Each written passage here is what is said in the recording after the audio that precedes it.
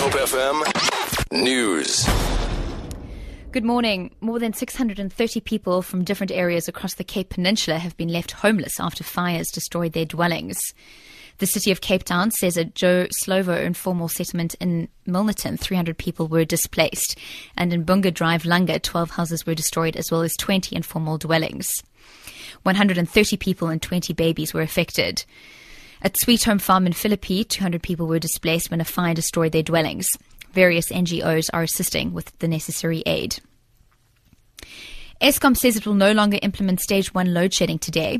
Last week, it announced that several of its generators were down and warned that it would implement load shedding this weekend. However, the power utility spokesperson, Kulu Pasiwe, says a number of generators are back online following maintenance work. But he says that electricity supply system is extremely constrained and vulnerable. Pasiwe goes on to say that this means that any extra load or faults in the system may necessitate the need to go into load shedding. The organisation Pedal Power says motorists should adhere to the law which says they should pass cyclists with a distance of at least 1 metre between them or be prosecuted. This comes in the wake of a cyclist who was knocked down and killed in Cape Town this past week. Chairman of the organisation, Steve Hayward, says the cyclists will embark on an awareness ride next Saturday in support of the Stay Wider of the Rider campaign. The government of the Western Cape in 2013 passed a law that says that no motorist may come within 1 metre of a cyclist.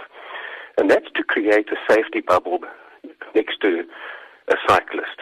And we're finding that we've already had 3 deaths this year in Cape Town, with cyclists having been killed because cars have been coming too close to cyclists. And it's very concerning for us that this message is not being sent out to motorists.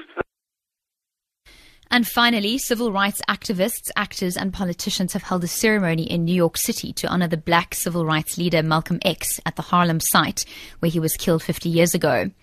They heard a call by one of his daughters for the reassessment of her father's importance to the civil rights in America.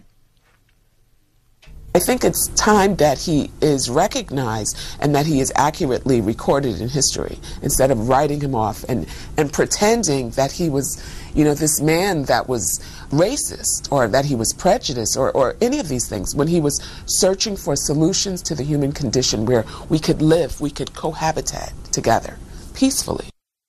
I'm Josie Evely for Good Hope FM News. Get connected.